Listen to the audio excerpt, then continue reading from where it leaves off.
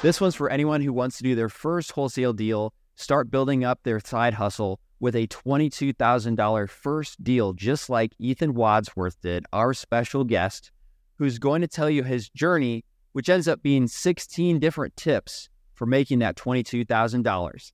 This is the podcast to 10x your income and replace your W-2. My name's David Lecko, and I created a process that's helped people close 10,000 deals in all 50 states called Deal Machine. So, Ethan, how much did you make on your very first real estate wholesale deal? My very first one, about 22,000. Really? That's a lot? Yeah. That's a lot for somebody who just did the first one. Yeah. So I had actually, I came from the financial side of the industry. And so I really tried to study how all the numbers worked. And my first deal was actually a flip. But through that, I got to know how all the numbers worked and different things like that. And I really got intrigued on wholesaling instead because, I had to go raise some money. I did it with a friend who was experienced, who had done it before. And all in all, I lost about $2,000 on my flip, which was actually my first real estate deal. But that led me to get a lot more interested and focused into wholesaling. And so, when you say raise money, you just meant you needed to make money, right? Yeah. So like I said, my first deal was actually the flip. A buddy found it. And so he and I put money towards getting that. But I didn't really like doing flips that much. Does that make sense? And so I did a flip. We had to raise money to do it, but I have found it to be much more advantageous to go after really just wholesaling because you don't have any risk. You don't have to raise any money. You make your profit all of day one. And from my experience, you can make just as much, if not more, off of a wholesale than you could a flip. And you don't have the risk of debt, of people falling through. It was about an hour and a half away, so I had to drive there. So I've done a couple of flips, but my primary business and what I much prefer to do if I can is to wholesale deal. So, okay. Yeah. All those reasons make a lot of sense. Yeah. So you had a flip, a lot of work, lost $2,000. Then what'd you do next? Yeah. To get that first deal? So I came from sales. I was actually working in a business where we did a lot of financing. So I had met a lot of investors who were doing this, started to learn how flipping and wholesaling worked. And I actually partnered up with a buddy of mine who was kind of already doing this. But I had come from sales and he needed some help. He could find some deals from time to time, but he was having trouble closing them. So I actually came on board with him. He and I did it for a couple years together, and he kind of focused on finding the deals, and I would focus on closing the deals. So we did that for a few years, and then he decided to go another route. I really wanted to continue doing this. And so we parted ways a couple years ago. He's a great guy, love him. But he decided he wanted to go another way, and I kept on doing this.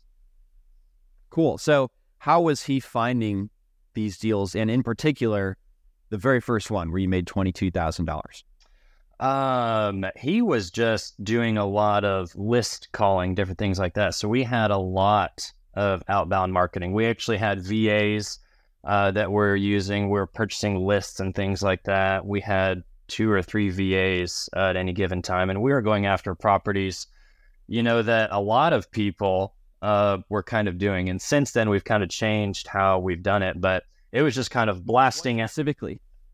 Yeah. What type of properties specifically were you guys going after? They were older, 3.2s, really didn't care too much about the size, but I'm in Dallas-Fort Worth, and so it's a huge market, and you can go after the really expensive houses, the medium houses, or, the houses. We bought several under $50,000 even in the past couple of years, which is not very common. Like today, you can't really find that. And so we are definitely focusing on lower end properties. There's a few neighborhoods in the area that we had a lot of success in. We found about 4. And here, it's funny. I always grew up, my parents would always say, it's all about the location when it comes to real estate. And I've kind of changed that. It's all about numbers.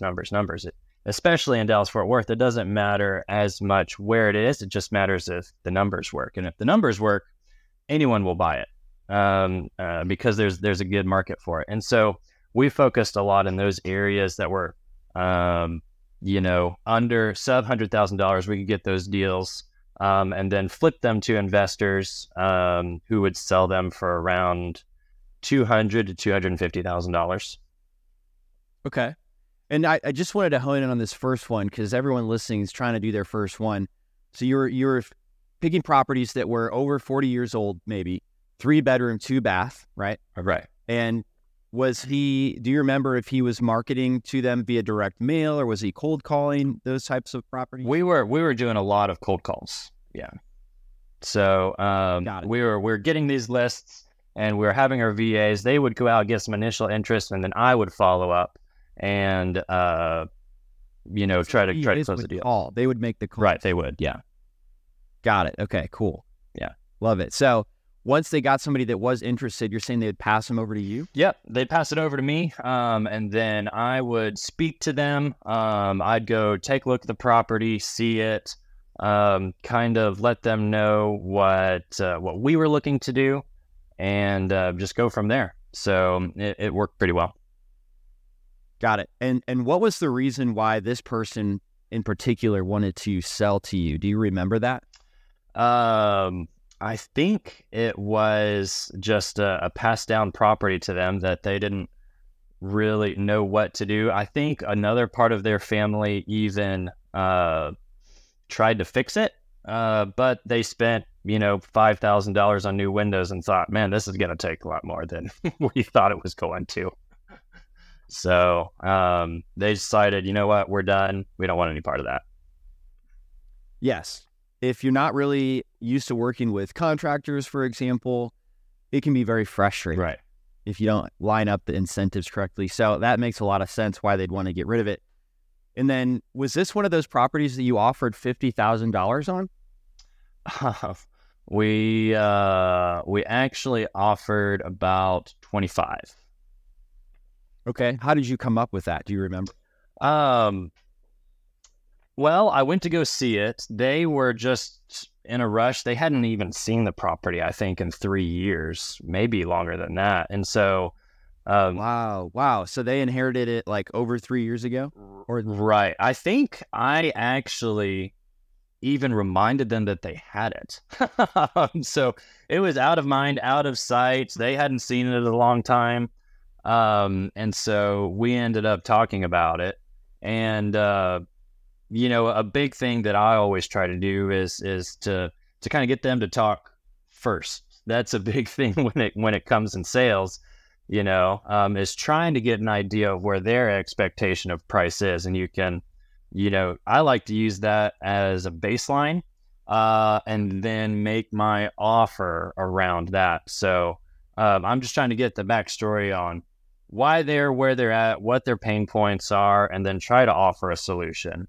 And sales is more than anything, it's asking questions and leading people to their own conclusions. So it was just following up on that. So that's what they wanted, and we were able to give them what they wanted. How did you end up knowing that that was going to be a good price that worked for you, not only them? Very smart that you let them come to that. It's hard to get that out of somebody typically, but obviously you asked the right questions that made them feel comfortable saying that. Yeah, for sure. And how did I get to that number? I went into it with kind of a top number that I might be able to give, but obviously it's a business and you spend a lot of time looking for these deals. Like you don't get one every day. A lot of times not even one every month. Yeah, I came in with the number that I knew that would work for me. Anything that I could get below that would work. And then you just start at the top and reverse engineer the thing, right? What could it be worth once someone is done? What kind of profit would that person need to make? What do I want to make on that? And then ultimately, right, that's your that you're offering. I'm no wizard at Excel or anything, but I got on there, I've played around a little bit, and I made a really simple, nothing that's too fancy, just calculator that I can put in ARV, price per square foot, estimated rehab, and then it pops out an offer on what a flipper could offer, and then anything that would be under that, I'd be able to make. So, hey guys, if you feel a little bit hesitant when you're analyzing a deal, I want to let you know that with Deal Machine Alma, our AI assistant, you can ask it to analyze a wholesale deal, ask it a flip deal, or analyze an actual buy and hold deal. And because it knows the real estate data that we have inside of Deal Machine, it's the power of ChatGPT plus real estate data that can give you these really helpful answers. Deal Machine Alma is available on all Deal Machine Pro accounts. You can start a trial at dealmachine.com/pod and also get $35 of direct mail that you can send by using that link. How do you calculate your ARV, the after repair value? So I actually use a software that it looks into the market and it just looks at comparable homes. So I have a realtor that I've worked with before, and if I'm just really not getting a good feel on a property, I'll send it over to my realtor and say, hey, what do you think about this? Because I do mostly work by myself even now. And it's great to have a second opinion on stuff. And so I've done that a lot as well with other wholesalers and investors that I work with. It's like, hey, take a look at this. What do you think this ARV at this point? I've gotten pretty good of defining what that could be. And today it's a little bit hard because we're in a crazy market. We weren't sure what COVID was going to do to it, right? And we thought, oh man, we're out of business. I'm going to need to go be a cash register at Walmart now. Real estate's done. But I mean, and everyone knows at this point, it shot up to some of the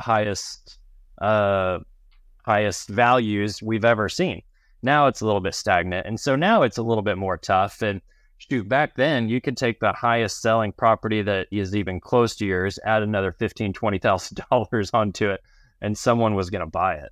So it's changed quite a bit now.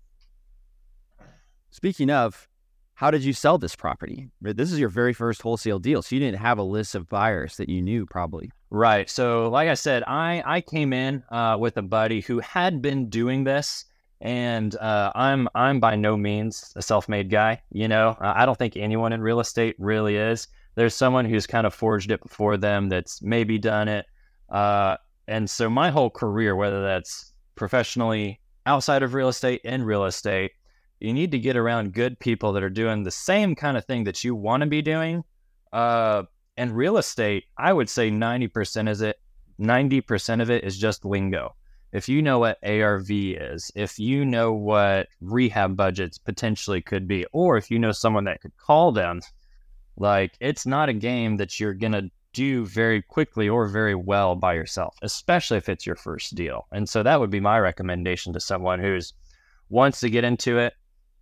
Even if you can just get a property under contract so that you can have an attempt to sell it. Now, you don't want to waste people's time. You want to do good business and different things like that, but it's not the worst thing in the absolute world if for whatever reason you can't close on the deal. You get your 7-day option period.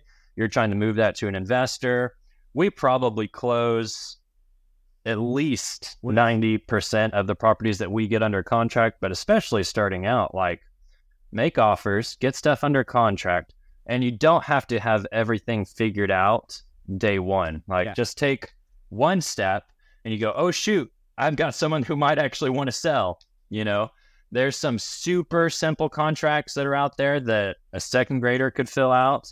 You can go to a number of different places and find a really simple contract that says their name, purchase price, and your close date. And an attorney probably wouldn't recommend that, but that's basically all you need.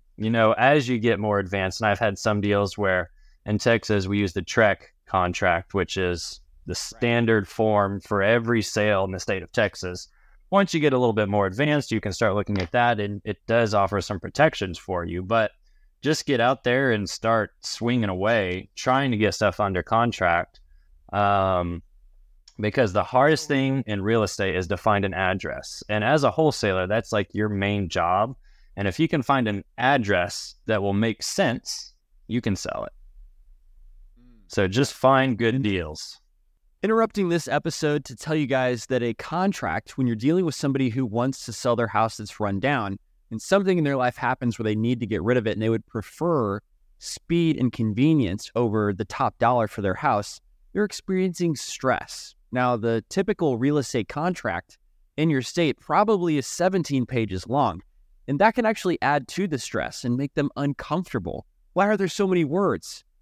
One of the things that I've been using is a meetup in town told me they recommend using a shorter version of the contract. And she actually said, you only need 5 things for a real estate contract: the buyer, the seller, the address, the date of closing, and the price, and that's it. Now, the one I use is a bit more, 3 pages long, but I found that it's helpful to share it for informational purposes and entertainment only. If you're curious, go to dealmachine.com/contract if you want to see what that looks like. Yeah, and the best deals I've gotten, it was so easy. I didn't like give them lots of pressure or sales techniques to get a good price. You know, they just are happy with walking away. So, but selling it always hangs people up. So do you remember, like, who was this character that ended up buying this first one from you? I understand it may have come from your partner at the time, right? Right. The relationship maybe, but who was this guy? Who was this person that bought the property? Right. So again, real estate is a team sport. And I say that to my sellers. I say it to my investors. We're trying to get a situation that makes sense and makes everyone happy. And so, we've got a couple pocket buyers that we used. Sometimes they would be full. Sometimes they would want it. Sometimes it was outside of their zone that they wanted to flip, and other times it wasn't. And so, we would even do JVs with other wholesalers. There are massive companies here in DFW. You've probably heard of a few of them. And if nothing else, you can team up with a few of their reps and say, hey, I've got an address. I'm having trouble locating a buyer. Can you help connect those dots? I'll split the fee with you, or I'll give you $1,000, $5,000, whatever. If you're a little bit more junior, it's all about what you ask for. Maybe a 50-50 deal is good for you. I remember, you think in your first deal, if you make $5,000, like, you feel like you hit gold, you're rich, you're going to do this 5,000 times over. And it is a rush lining up deals. And that's what I really enjoy now. But so we've got a few pocket investors that we had worked with from real estate meetups or different things like that. But, depending in what markets you're in, you can probably look for someone else that's already doing it. And as long as you have it under contract, you can go to them and say, hey, I've got this deal. What do you think you could move it at? Or, hey, I've got it at this price. Whatever you are able to move it at, maybe we go 50-50 or 70-30, or you make your own terms in this, which is a lot of fun. It's a cool strategy. If you're wondering where to actually, go find those types of people that can help you sell the property, you could just Google "sell my house fast" in your city and reach out to the top 5 people. And we've actually got a JV agreement that you can use with them at dealmachine.com/JV. And that's a simple contract to help disposition a deal like that with somebody. So, Ethan, once you got the $22,000, then what did you do next? I mean, I guess the next deal came along and you just got the ping from the virtual assistant to go talk to him, right? A little bit. I would say as we've been doing it a little bit, but where we really got excited, anyone can do a 3-bed, 2-bath house that needs new carpet and paint, right? So everyone in their mind is looking for those types of houses. And a huge market, and I cannot express this enough. Social media is so huge right now. Even if you're not, like you, David Lucko, and you've got this big audience and people that you can talk to, and a podcast, and Instagram with all these different followers. I had posted that I was looking for deals and different things like that, not making a huge deal out of it really. But I had a friend that reached out to me, and she said that her friend's house had recently caught fire, actually. And so that you had posted on social media the fact that you did a deal, and then somebody thought of you. Exactly. Yeah. And I wasn't, posting 3 times a day and trying to figure out SEO and, algorithms of all these different things. I was like, I'm just going to let people know that I've done this. Like, I think it's kind of cool, Yeah. And I've gotten several deals from that, of just people that I know. No lie. My mom was in a salon one time, and she overheard someone talking about a house that they were looking to sell. My mom connected me with that person. We ended up wholesaling it for $45,000 profit. Oh, wow. $45,000 thanks to your mom. Did you pay her? I did. I got them a nice steak dinner and a little fee.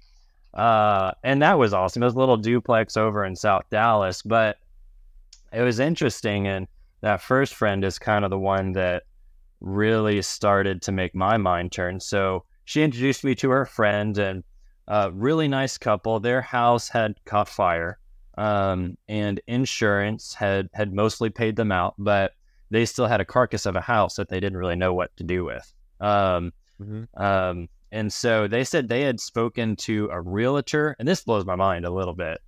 They had a realtor come by, take a look at it. They didn't really know what to do with this, so they took it back to their broker. The broker didn't really know what to do with it. So they were kind of just stuck there with this house that was burned and they had no use for. I looked at it. I didn't think it was that bad, but insurance had already totaled it. And so I ended up working with them. They just wanted to get rid of it. They said, just give us dirt value and we'll be happy. So I bought it for that. I bought it for about $35,000, and ended up selling it for about $125,000. Wow, that's awesome.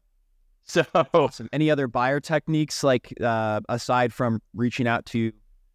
So for the buyer, back in the day, I was a big racquetball player. Loved to play it. Traveled a lot. Got to know a lot of people through it, and so one of my buddies that I met through that is who I flipped that first house with.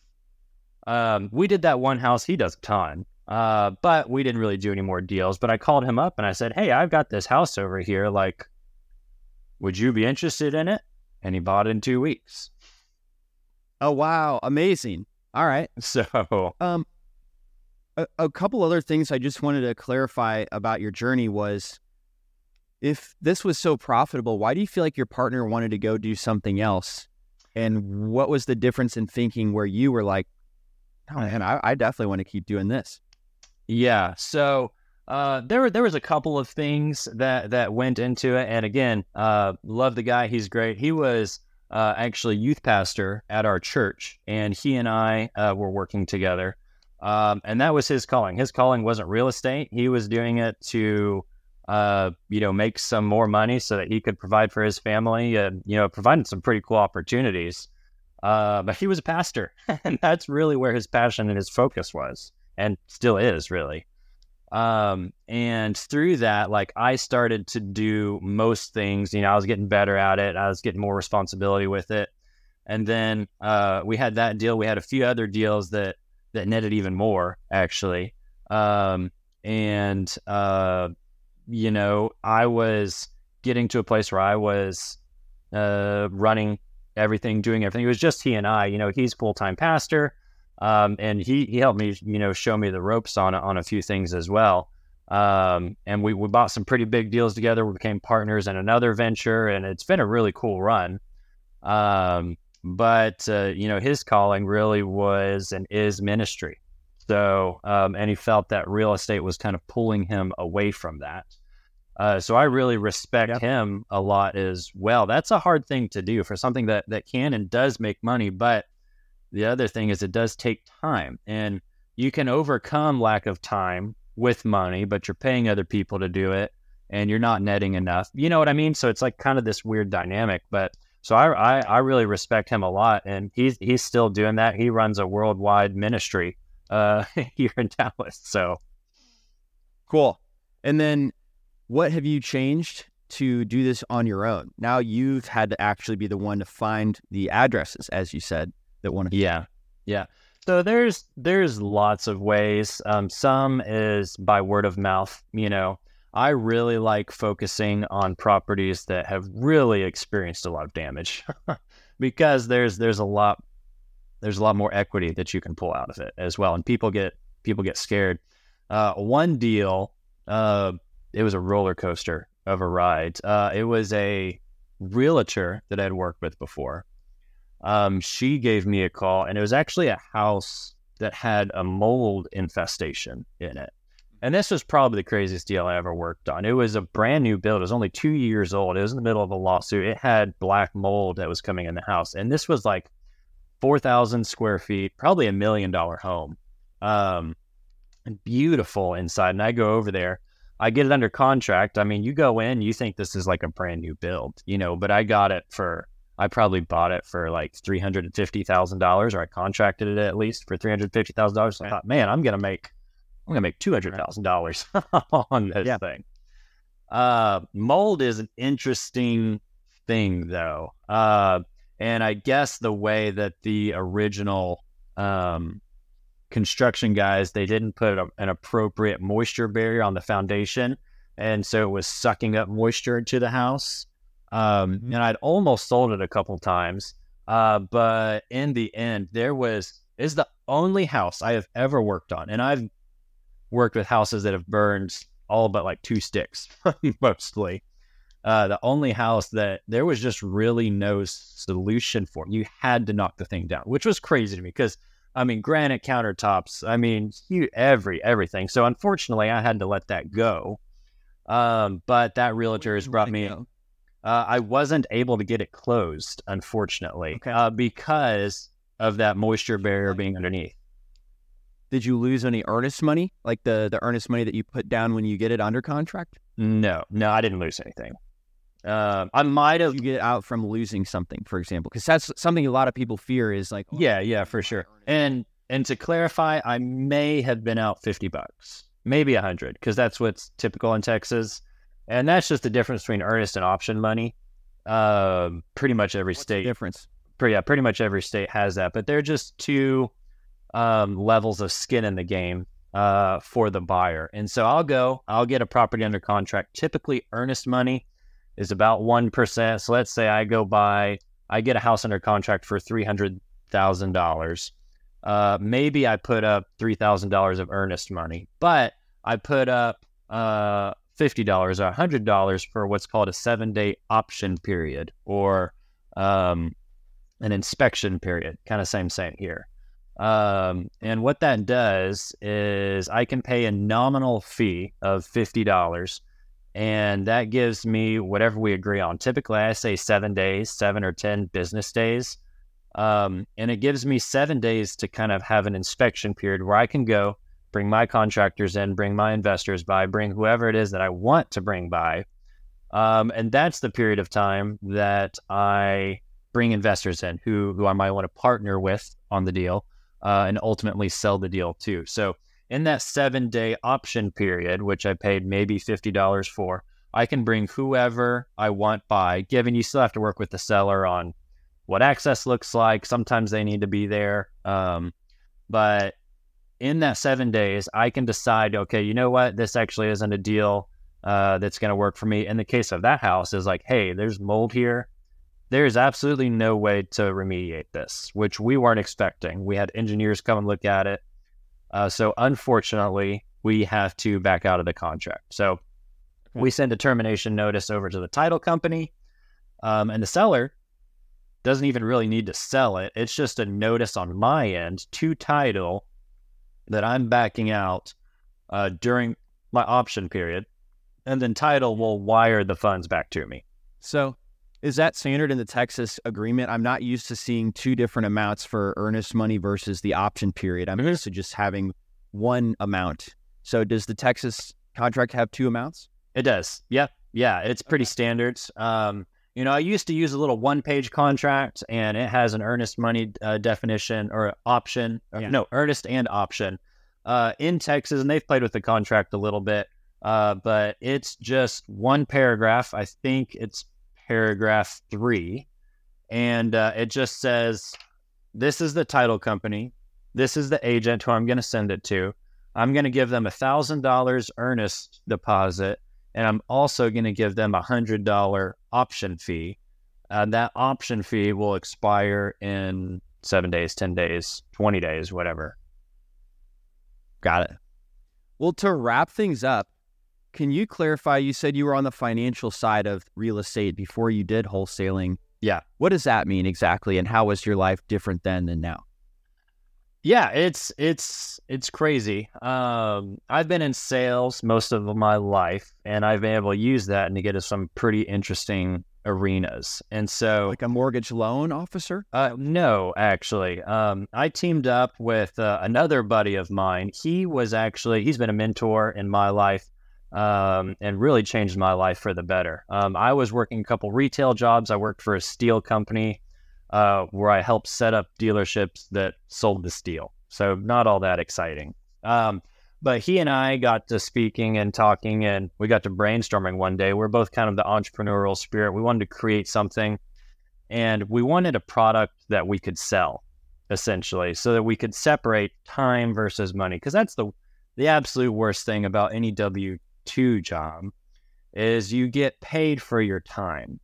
And I much prefer being in an industry where I get paid for my output, not for my time, because you're not limited by the amount of time that you can put in a day. And so he and I started actually a commercial finance company where we repped about 50 different banks that funded businesses, from a business that was looking for a working capital loan to one that... They'll find the businesses and the bank pays you a finder's fee for That's it. That loan done. If they, yeah. Okay, cool. That's it. And so I repped a number of investment companies, and we were able to give capital for whatever a business would need. And given I could sell stuff, I didn't know anything about money, like how money works. And that's kind of an odd concept.